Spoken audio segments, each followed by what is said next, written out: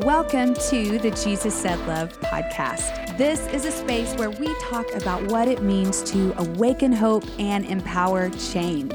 Listen, for over a decade, Em and I have been fostering relationships with men and women who've been impacted by the commercial sex industry. And it's through those relationships that Jesus Said Love was born.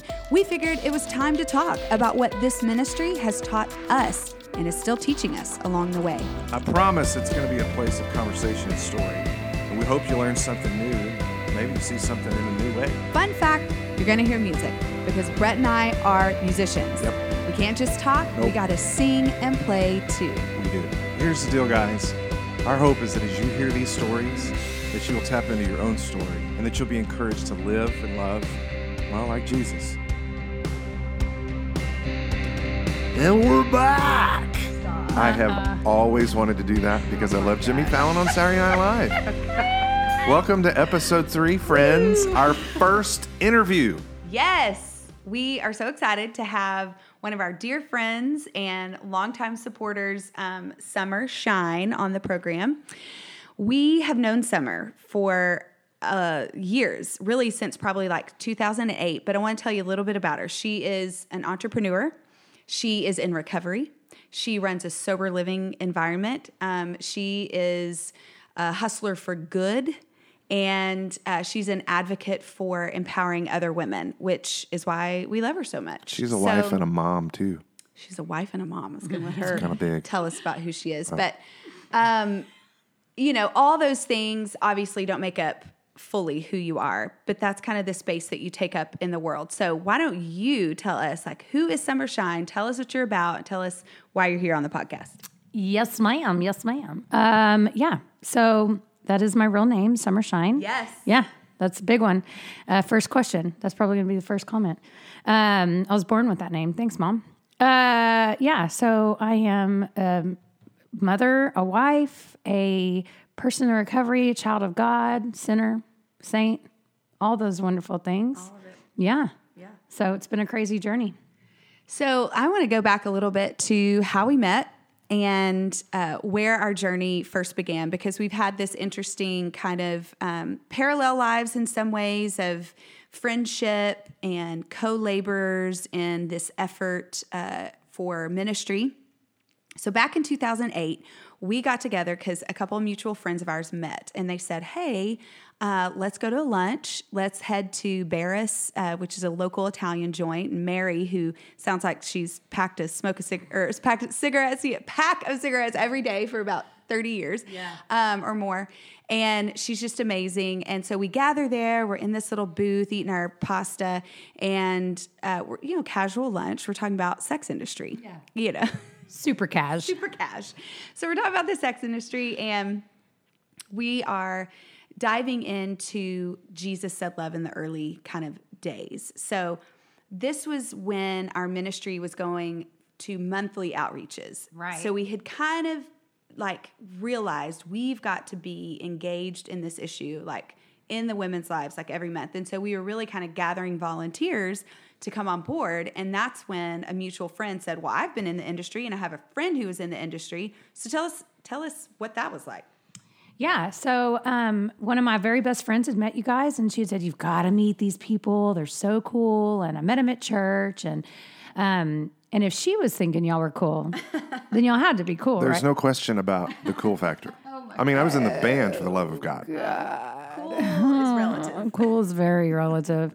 So we met for lunch, and I loved what you guys were doing.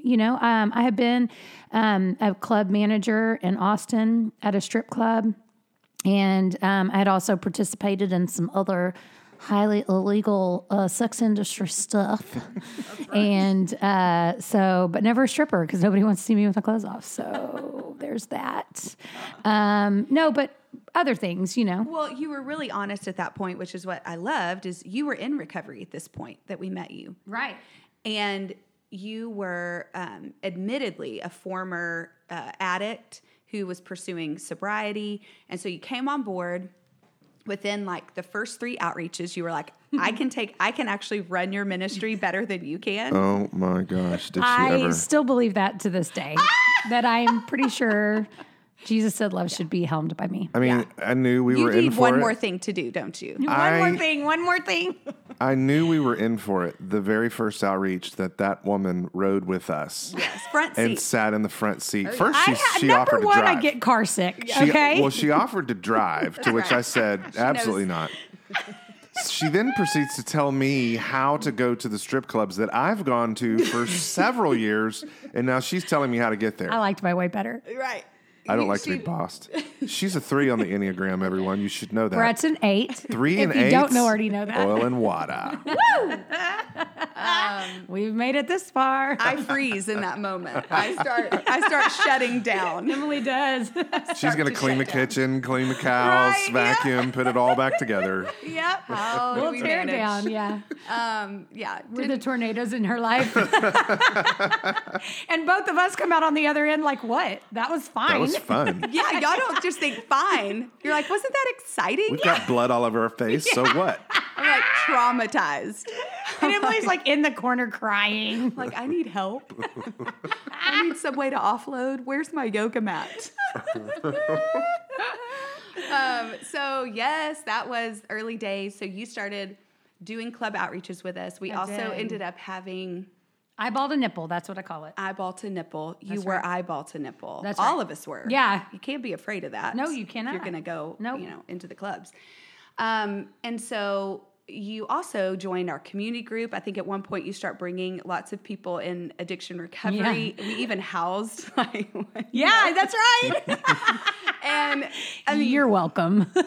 that whole thing just ended in a total shit show for Jesus. Yeah. On the yeah. front lawn of a friend's house where Addicts are messy. I think at the very end of it, all of us were questioning whether or not we even believed in God. Right. And There's no doubt. and how would our relationships repair after this kind of fallout? So yeah, we were doing ministry together, we were doing church together, house church, Bible study stuff together, which was really really funny that we were all cracking open the Bible trying to make sense of it. But I kind of think that's what that's what people did, right? Yeah. In Oh, their totally. early church. Hey, do you remember, I don't mean to hijack, but that one time we invited the pastor who was on staff at the church we were going to at the time, we invited him to come. And the fact that someone said, well, I think it says this, and someone else said, well, I think it's this, and neither of them had seminary degrees. Yeah. That was the only time they came. That was the only time they came.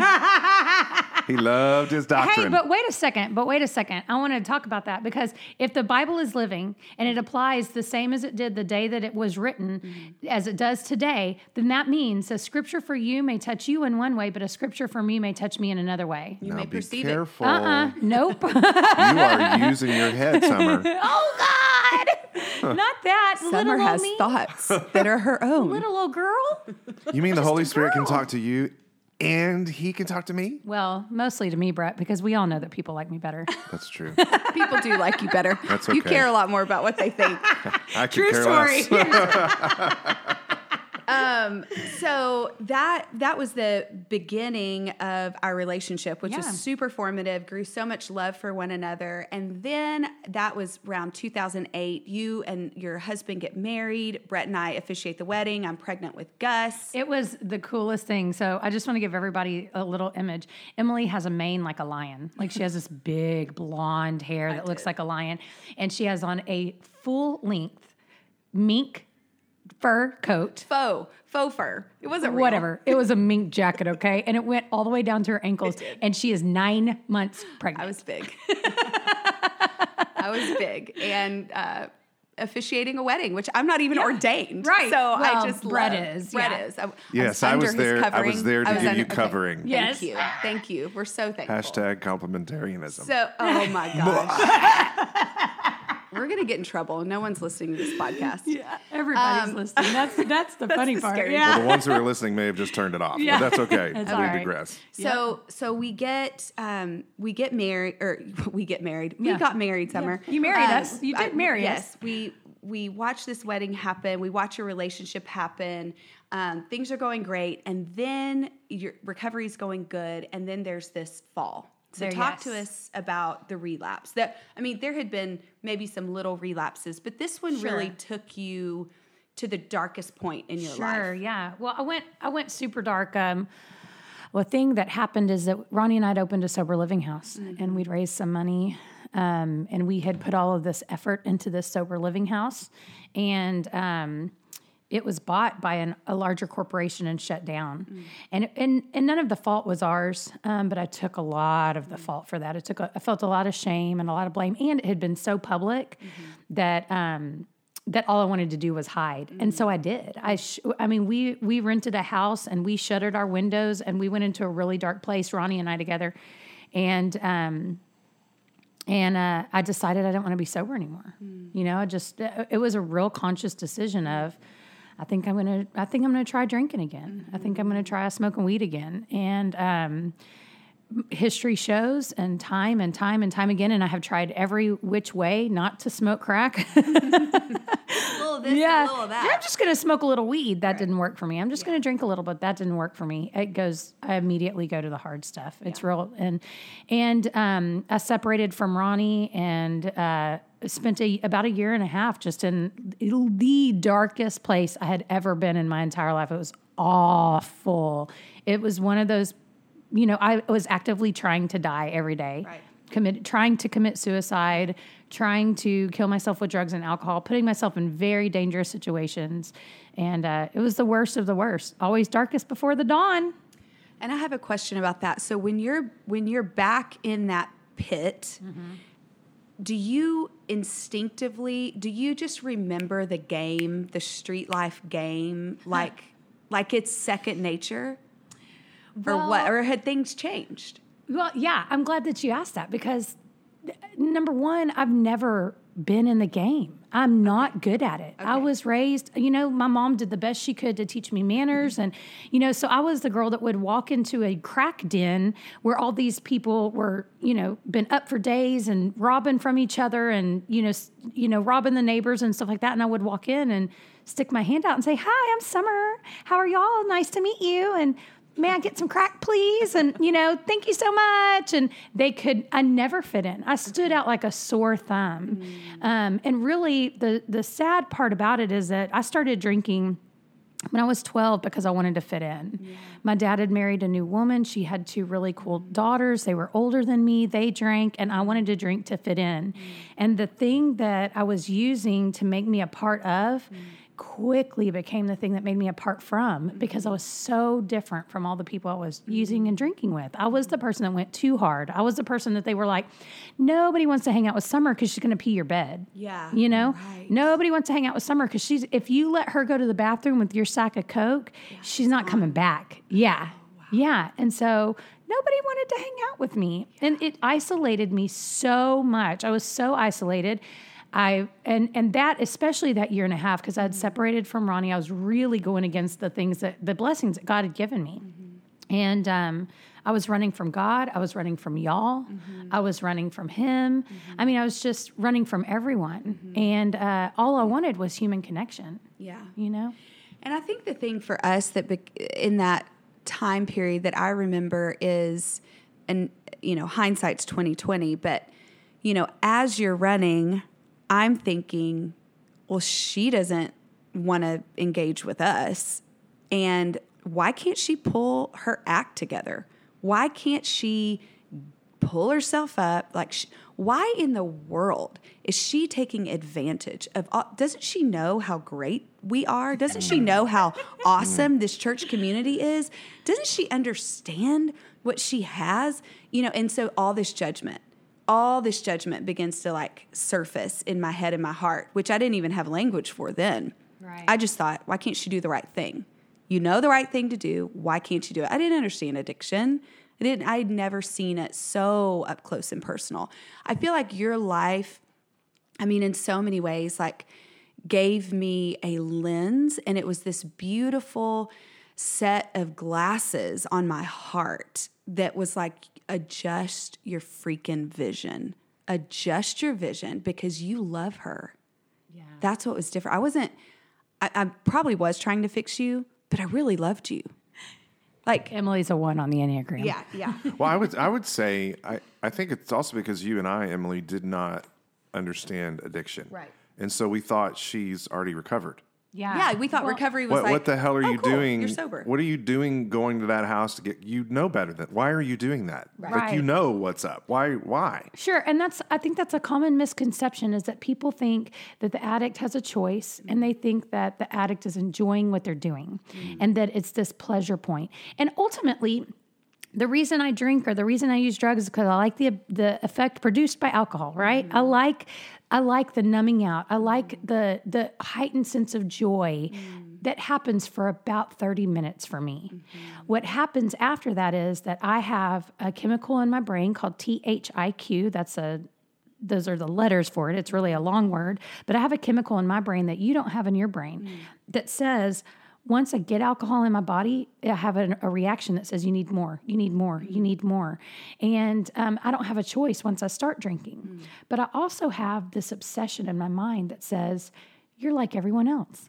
You can drink like Brett and Emily can. Brett and Emily can have whiskey at Bible study. That was a thing that we did too. So. Summer. A lot of things wrong. I don't know that that's wrong. Yeah, I don't know that's wrong. I just mean, I don't know that. Spurgeon did it. Yeah, sure. So I don't know that now, knowing fully what I do. I don't know. I know you always have taught me. You're like, my sobriety is not your problem to manage. Correct. You have always said that, and that's Yes. how you sponsor other people in the program. Right. So I don't ever feel bad drinking in front of you, right? I don't ever feel like, but I also think, be aware of our environment. Well, I was going to say, I remember specifically asking, because I didn't want to have a glass of wine if that was going to cause you or Ronnie to, that would be a stumbling block. Hello? If my sobriety was contingent on the rest of society not drinking in front of me or using in front of me, I'd be screwed. Yeah, that's I true. like Snoop Dogg, okay? Right. I'm going to go to Snoop Dogg concerts. That's the thing I get to do in my sobriety. Everybody there smokes weed. Yeah, you smell it. Yeah, I smell it. I'm around it. It's not a trigger. It's not. No, it's something because I'm recovered now. Okay. And there is a difference between being in recovery and being recovered. Okay. And I can't tell you what the difference is. Okay. Because every time I've quit, I've wanted to not be using again. Every time I have said, I'm done using, I hate it, I want to be sober for the rest of my life, I have meant it with all of my being. Mm-hmm. Somehow my brain has tricked me into saying, you can try it differently this time. Mm. What is different for me this time is that I tried everything. Mm-hmm. I tried everything. Mm-hmm. I wasn't going to drink hard liquor. I was going to let somebody else manage my money. I was going to, surrender myself to the fact that I needed somebody to make sure that I didn't go get crack. Like those were the things that I tried to manage my addiction.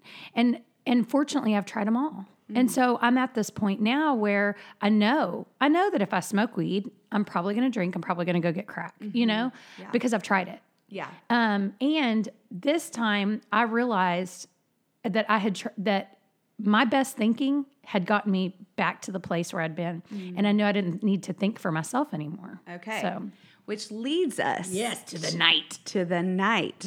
So you get to the point where you know you can't do it on your own anymore because you've done everything you can to stay sober, and your thinking leads to bad outcomes. Right. So we get to this moment, and this was probably 2012? 2013. September. Okay, September of 2013. So back that up by 4 months when I called you. No. So 2013. Like 4 days. Okay. All right. So there's the timeline. So 2013, Gus is 3 years old now. All the kids are sleeping. And I wake up in the middle of the night. I hadn't heard from Summer in months at this point. Right. And I knew her and Ronnie were separated. And I woke up in the middle of the night and I thought, all I heard was call Summer. I'm like, oh my gosh, are you kidding me? It's 2 a.m. Like I'm not going to call her. She's not going to answer. I don't need to. And it's like, call Summer, arguing with God. It was like Jacob wrestling with the Lord. And by 4 a.m., I finally was like, okay, I'm calling Summer. What if I call Summer? If I'm supposed to call Summer, God, like, what am I supposed to say? And the only thing I heard was, it's time to come home. And I was like, oh gosh, like, really? Yes, it's time to come home. And so that's when I called you. So take us back to that phone call and where you were at. Yeah. So I was in New Orleans, Louisiana. It's one of my favorite places in the whole world. Love it, love it, love it. Even still, the place of your darkest moment. Yeah. And I'll touch on that in a little bit. But yeah, if you are an addict or an alcoholic and you want to find the very end of yourself, head on down to New Orleans. Somebody's waiting for your soul there. So, but I'd been in New Orleans, and like I said, I was actively trying to die. So at 4:00 in the morning, I'd left my hotel room. I was surrounded by strangers. I was surrounded by people I didn't know, staying in one hotel room from the next, And so at 4:00 in the morning, again, all I want is like genuine human connection. Yeah. And I thought, well, if somebody murders me, that's genuine human connection, right? Wow. I mean, really, this is how my thinking is going at the time, because I'm sick and I want to die. Wow. And so it's 4:00 in the morning, and I think I'm going to go down to the French Quarter and I'm going to walk through every alley that I can. And so I get down there and I'm walking through alleys, and this dark shadow steps out in front of me. And I know that here it is. Here's the time has come. The angel of death. Like, I am ready to go. And so I'm ready to just give my life over to this dark figure. I mean, like a big, dark dude comes out. And then just a moment, a flash later, this like flash of lightning comes down, strikes the dark figure. The dark figure's gone. And I'm like, holy shit, what was that? Yeah. And when I say holy, I mean, right. It was very holy. Yeah, it was super holy. Absolutely. And I knew right in that moment, get back to your hotel right now. Get back to your hotel right now. And so I did. I hightailed it back to my hotel. I'll walk in the door, and before I even sit down, my phone rings, and it's Emily. And it's 4:00 in the morning. And had it been 12 hours earlier or 12 hours later, 4:00 in the afternoon, there's no way I would have answered. But I see a phone call from Emily Mills, who has 3 kids, and I know those 3 kids are asleep at 4:00 in the morning. And so I'm thinking that someone back in Texas is dead. It's not me. Somebody else has died. And this is the punishment I get for being in it. I'm thinking, I'm being punished. Somebody's died. Wow. And I thought that they had Emily call me because Emily and I were so close. And so Emily calls. And at that point, when I say, come home, what I remember on the other end of the line is it all came out. I mean, I was like, where are you? And you're like, I'm in New Orleans. I've tried to kill myself several times. I think you had a huge abscess on your arm. And they kept waking you up, and you were so mad you were alive. Yeah. I signed a do not resuscitate order in New Orleans because the same nurse had resuscitated me 3 nights in a row. Wow. And the third night I woke up cussing him out. I was like, what are y'all doing? Like, I am clearly trying to die. Like, why do you keep resuscitating me? And he said, when I became a nurse, I made an oath that I would do my utmost to save the lives of the people who are in my care. And so if you don't want me to save your life when you come back here tomorrow night, you can sign this do not resuscitate order. And then the next night was the alleyway. When I went back to New Orleans a year later, I went back 1 year later for the first time after I got sober on my 11-month, I had gotten 11 months sober. And I had to call the hospital ahead of time to rescind the do not resuscitate order. And because I was going to run a marathon. Yeah. I was going there to run. And I was worried that I'd pass out on the trail. I was just kidding. Yes. That's but different me. You want to know what's crazy? It is harder to rescind a do not resuscitate order than it is to fill one out. Wow, interesting. Yeah. I want to find that nurse. Oh, yeah. Did you, when you went back, did you go to the alleyway? Could you go to that same alley? Do you remember it? I have no clue. Yeah, where you were. No clue where I was. I mean, if you've been down to the French Quarter, everything looks the same. You start getting turned around, and the names are in French, Right. So I call you, and I said, it's time to come home. And you said, okay. Like, I'm done. I'm actually scared. I saw this dark figure. I feel like I'm going to die, and now I'm scared, and I'm ready to come home. So we booked a plane ticket. You actually got on the plane. You're still high. Drunk. And coming in hot. So you get to Austin, Texas. I think you flew to Austin, Texas. And was your car there? Because somehow you drove. Yeah, I think I flew into Dallas and my car was there. Okay. Yeah. And and then I drove back to Waco to meet you guys. Okay. Yeah. Surely you drove back sober. Oh, yeah, totally. Another. Yeah. Mm-hmm.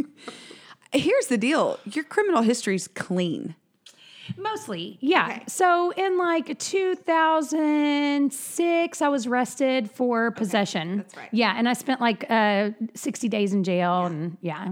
But all the things you'd done on the street, all the things in Oh, hotel my rooms, God. I mean, you're clean, your record, which is just, we don't understand that. I think sometimes too, that addiction has a different set of consequences for each person. Well, yeah, and also I come from a rich white family. Exactly. Let's talk about that. I mean, in some ways. I mean, I have white privilege. It's very, very easy for me to look a cop in the eye and bat my eyes and say, but officer, it wasn't me. Yeah. And middle class upbringing. And yeah, there are a lot of advantages that you had even in your addiction to be able to get. Even in my addiction, I never feared talking to the police. Isn't that crazy? It's horrible. It's a horrible society that we live in right now, because right now, my son's best friend is a young black man. And from the time that he was 12 years old, his mom taught him that if a cop pulls you over, you do not make eye contact. You don't raise it. Yeah. You put your hands out and your fingers open, and I never had to teach Hagen that. You know what I taught Hagen was you be super nice to them and you say, yes, sir, no, sir. And you just smile and make jokes with them. And that works for Hagen. So as a woman, though, a lot of the women that we work with in the sex industry have been abused by cops, that their arrest it's been an exchange of goods for them to go. Yeah. And that too begins to be like a bargaining chip that women have in their back pocket. But all that to say, you are coming in hot, driving in from Dallas, and Brett has the idea. I did have the idea because what was going to happen was the next morning you were going to drive her. But what was the idea? Right. Well, I'm just saying why. Because I knew that you were going to put her up in a recovery place. And so I thought in my own thinking, well, this is kind of her last night of freedom, if you will. So we'll put her up at a really nice hotel. And so I, swung for the fences and decided to put her at the Hilton, which, if you don't know Waco, Texas, that is our high-rise hotel. It is extremely nice. The president of Israel stayed there when the president was the president. Okay. President Bush, whatever, irrelevant. My point is this. I didn't want to just put her in a standard room. I put her on the concierge floor so she could have free breakfast and free this. And she had to have a key card to get on that floor. Little did I know that she was going to show up still on it. Like so on it. And I was on it. And I had this like bright idea to come down. And so I was going to take this combination of pills and alcohol. And I remember Emily like called a doctor to see if I would die from that. And he was like, nope, let her come down. Yeah. He was like, trust me, you want her down, not up. Right. And so I had these 2 bottles of wine and some pills. You were asking us if we wanted some wine. I was like, no thanks. I'm like, I know you drink. Yeah, I was like, that's okay. I don't drink Moscato. It was Moscato. It was like sick. 6th grade. It was so sweet. Junior high girl. No, I don't want any. I love Moscato. So but it didn't put me to sleep. It made me hallucinate. Do you remember that? I started hallucinating. And so I couldn't stay in the room. Yeah. And so I was going to go for walks. Who knows exactly what I did, because I was in kind of what you would call a brownout from that point until the following Monday at Perpetual Help Home. I didn't come to until 4 days later. That's right. From taking all those pills and drinking all that wine. And we had met at the Hilton with a group of people who were very invested in your life, who loved you. Now, I don't even know if you remember, but there were several I remember women there, and we were, praying for you, and we were just encouraging you to turn over anything that could harm you, and you did. You turned over a lot of dope. Yeah. Not as much as you had. We would find out later there was still I didn't in your know car. I had it. Right. Yeah, in your car. Which then came to my car. Yes. Yeah. We'll get there. So at that moment, you turn over kind of everything but your one thing that I didn't even think about taking from you, which was your keys. Yes.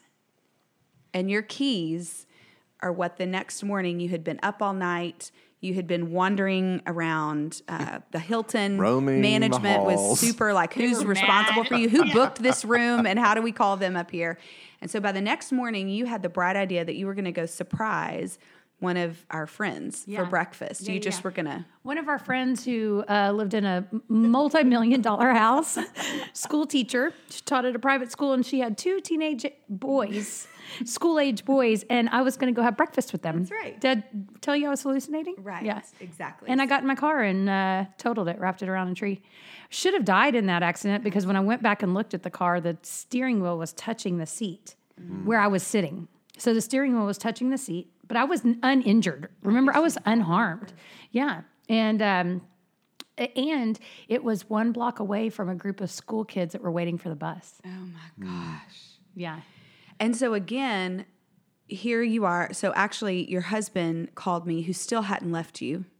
Yeah. He's still married to you at the time. He had filed for divorce, though. He had filed for divorce, which we were in support of. We talked to him about. Everyone was in support we of were it. like, listen, you have every reason to leave, and so he filed for divorce, but you never got those papers. That's another story of really incredible redemption. But that morning, when you wrapped your car around that light pole, that metal light pole, he called me and he was like, I can't. And so if you're taking her to the recovery home, this is where she's at. So I show up there in my nightgown. It's like 6:30 in the morning, 6:45-ish, and the cops are changing shifts. They have to be back at the police station at 7 to change shifts, and they let you go. Yeah. I should have gone to prison that day. I mean, that should have been when I went to prison because I had paraphernalia on me, I had drugs on me, I had open container of alcohol. And when the cops moved all my stuff from my totaled car into your SUV, and when we got back to your house to take all my stuff out, they had laid everything, like displayed it. Do you remember that? They had kind of displayed it on top, right? The liquor bottle was sitting on top. So fun times. Yeah. So you get to the Perpetual Help Home, and your life is different. You end up in a few short months coming up with a business plan to stay sober, which brings us to current day. And so JSL had the opportunity to invest in the business plan. Eventually, you got your first seed money from Perpetual Help Home. A year or so after that, or maybe not even a year and a half after that, you'd paid back that seed money and you were ready for $10,000 investors to come on board with Luna Juice Bar. So now... Which, can we just stop for a second and talk about the fact that here's this woman who has turned her life around in like less than 9 months. I think you were there at Perpetual Help. I was at Perpetual for 4 months. I wrote the business plan at 6 months. And then you write this business plan, and then you pitch to their team, and you get your first like $5,000 grant, which was awesome. You did it all on your own. We helped you a little bit, but it was just more about what about we were this there. or that. I remember being there for that. And we were there with you, and you just totally slayed it. Mm-hmm. And I remember I was even going through my own anxiety for my own issues, and I remember going there in the car. I was having a full-blown anxiety attack. And now you're like talking to me. And well, I had to drive, and Summer from the backseat is preaching to Brett. She's talking to me, and I'm like, wait, no, that's not the nature of our relationship. The nature of our relationship is I tell you what is good and supposed to do. But now the table was flipped, so there was kind of that really cool holy moment in the car. I'll never forget. But the fact that right after you did the $5,000 thing, you got that all taken care of, you got your business going, and then you realized it was successful. Yeah. And so then you came up with the creative idea, I want 4 investors at $10,000 each. And then not only did you know that you wanted that, you had the courage to then go ask. Yeah. I mean, that's huge. Yeah. No, I don't want you to just give me the money. I want you to invest in me. Right. Because I want you to teach me how to do business. I want to be held accountable. Which brings us to, and we'll have to do a follow-up episode with kind of all that transpired, but which brings us to, and what I kind of want us to go out with is, at this point in your recovery, you had learned, I can't do this my own way. Why is it so important, that surrender? Yeah. Well, it's kind of like breaking a horse. A horse is really no good until they are broken and can do what their master tells them to do. And then the horse leads, they're groomed well and they're taken care of and they can be shoed, and that's what happened in my life is I was wild. I just really thought that I knew how to do everything. I thought I had my shit together and I could do it all on my own. And when I learned that I couldn't is when God really started to show off. And he did. I mean, in big ways, God has shown off in my life. My husband's still married to me. Like, he filed for divorce, but never had me served. I think because he's lazy, but that's just between us. Yeah, it is a lot of work to have somebody served, especially when you don't know where they are. Exactly. So it really was a lot of work to have me served. And so, and my relationship with my son is 100%, if not even better. Both of those relationships are better than they were before. And with my mom, and, you know, people trust me. And every time I get a problem is presented to me, I work on it. That is the nature of who I am. I work on, I'm going to fix this problem. I'm going to fix this problem. And I come so quickly to the end of myself doing that. I mean, it takes me about 24 hours before I'm like, oh, wait a second. God can do this. This is a thing God can do. And I'm freaking out. What I have learned is that if I have to struggle to get something, then it's not for me. And that's been something that's been real important to me. And it's something I learned really early in my recovery this time. So, jobs are important to you because it means dignity. yes. It means purpose. Yes. And so talk to us about why Luna is so important to you. Yeah. So I created Luna because I thought it was going to be this place where I had a hobby and something to do, and it was going to keep me. I'm one of those people that's like either smoking crack on the east side, living the hood rat life, or I'm waking up every morning at 5 a.m. to work out and meditate and make smoothies and do stuff like that. And if I want to live on that realm, that's what I was trying to do, is create a place for me where I could still be in the food industry, because I love the food industry, but it's kind of toxic. And so I wanted a safe food industry place for me to be. And what it has morphed into is a safe place for women who are in recovery. And so now we hire people who are in recovery. 90% of our staff right now are women in recovery, and they are killing it. They are doing an awesome job. Our GM has 2 years sober, has regained custody of her daughter, and she is a rock star in the kitchen. You know, our front of the house manager is also, she used to live in Sunshine Recovery House, and she's got 1.5 years sober, and she's just regained a lot of her life. I mean, it's just so cool to see the miracles happen. And I get free therapy every day. And you're healthy. You're the most healthy, sober person. You're the most sober person I know. You're not even drinking coffee. Not even coffee. I don't even know how you do it. AF. That's right. But I think what's so beautiful now is that you do provide women a place. You also run a Sunshine Recovery Homes, which we can, again, deep dive later, but the partnership. Yeah, as if the for-profit world wasn't enough for you. You're diving- just going to go into the nonprofit You're now world diving into simultaneously. nonprofit. Well, you saw a gap. I did. You saw a need for women in recovery who needed short-term sober living environment. That's right. And who could go to work, show up at a job, and go home to a stable environment. That's right. And so you're meeting that need through Sunshine Recovery Home. And what's beautiful for us is that our Access program and our Access participants, we get to have this collaborative effort together. And you also sit on our Dream Team, which is a board of entrepreneurial women who have started their own businesses or who have a hand in business, and they're giving microloans to our Access 2 students. So it's just a beautiful, beautiful all the way around. I hear 3 more episodes. I mean, really, we could talk so long for these 30-minute shorts. But what I believe, do you want to say something? No, I'm good. Y'all are doing great. You looked pensive. You Yeah, looked you like Well, you were I ready was to go. going to, whatever. Just keep going. What? I don't want to have to. So you can find us at That's right. So we'll have 3 more episodes probably because this story could go on forever. It's so much deeper than just a collaborative partnership. It's so much deeper than just a friendship. It's so much deeper than just ministry endeavors. It's a web of greatness. Yeah. is. And what's so cool that I call it a tapestry because webs are gross. Well, so maybe it is a web. We kind of can get gross. Yeah. But the cool thing is that we've learned to, I think a lot of people compartmentalize their ministry. They compartmentalize their friendships. They compartmentalize their business relationships. And it has not been pretty. No. It hasn't been pretty. It's family. It's family. That's right. This is messy. This is what real life looks like. And so we haven't compartmentalized any of it. When we sit down at a table together, we may start off talking about the weather, but we may end up talking about, our ministries and how they intersect. And the cool thing is, I think each Access run that y'all have had, one of the girls has lived at our sober living house. Yeah. For sure. I think, Summer, what I said earlier, but I'll say again, is you helped me see. And so I'm so grateful for that. Thank you. I'm deeply grateful. I will say, Oh, God. you helped me feel. Oh, an 8 said that. You have helped me feel empathy in areas that I thought, just get your shit together. Yeah.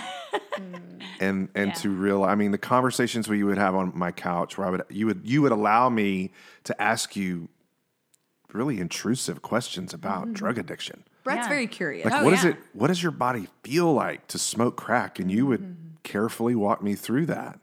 And I think that was cool, because you could have been like, what's none of your business? Don't take me there. Right.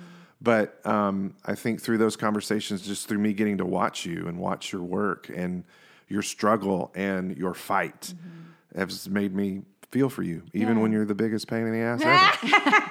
And I am. And we will fight for one another, and we'll continue fighting, because love is absolutely worth the fight, which is also a song we wrote that you can look at on iTunes. I will link that in the page. Link it in the page. And we just want to thank you so much. If you want to check Summer out, tell us where we can find you. Yeah, so lunajuicebar.com, of course. We're on Instagram and Facebook. SunshineRecoveryHouse.com will actually lead you to our Facebook page right now. There is a website to come.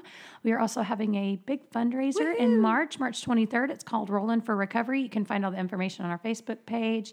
And come by Luna. Yeah, vote for me in the next presidential election. Oh, write-in? You want to be a write-in? That's right. If you are in Waco, Texas, on your annual or pilgrimage to Magnolia, you can always go to the Silos and encounter Luna Juice Bar as one of the food trucks at the Silos, which Summer fought for from the beginning. Yeah. Was awesome, and she landed that, as well as her brick and mortar on Austin Avenue. Yeah. And if you want to come by JSL, of course, we would love to give you a tour of the building so you can see everything that we're doing at 1500 Columbus, Waco, Texas. Don't forget to find us on the web at That's right. JesusSaidLove.com, social media at Jesus Said Love. That's right. And if you can't listen on iTunes and you're an Android user, you can go to JesusSaidLove.com/podcast, where we'll have everything in this episode linked so that you can find it easily. And don't forget, if you're an iTunes dude, go and push the star button. Subscribe. And tell us what you want to hear and say how awesome it is. If you think it sucks, we can handle it, but maybe just email that to us. Don't put it on the iTunes thing, because that'll get weird. But help us get this word out here. We're going to continue to have these conversations we have this huge list of people. And we're not going to tell you who they are, because we want you to keep coming back. But thanks for joining us Thanks today. for joining us. And as always, please remember to share the love.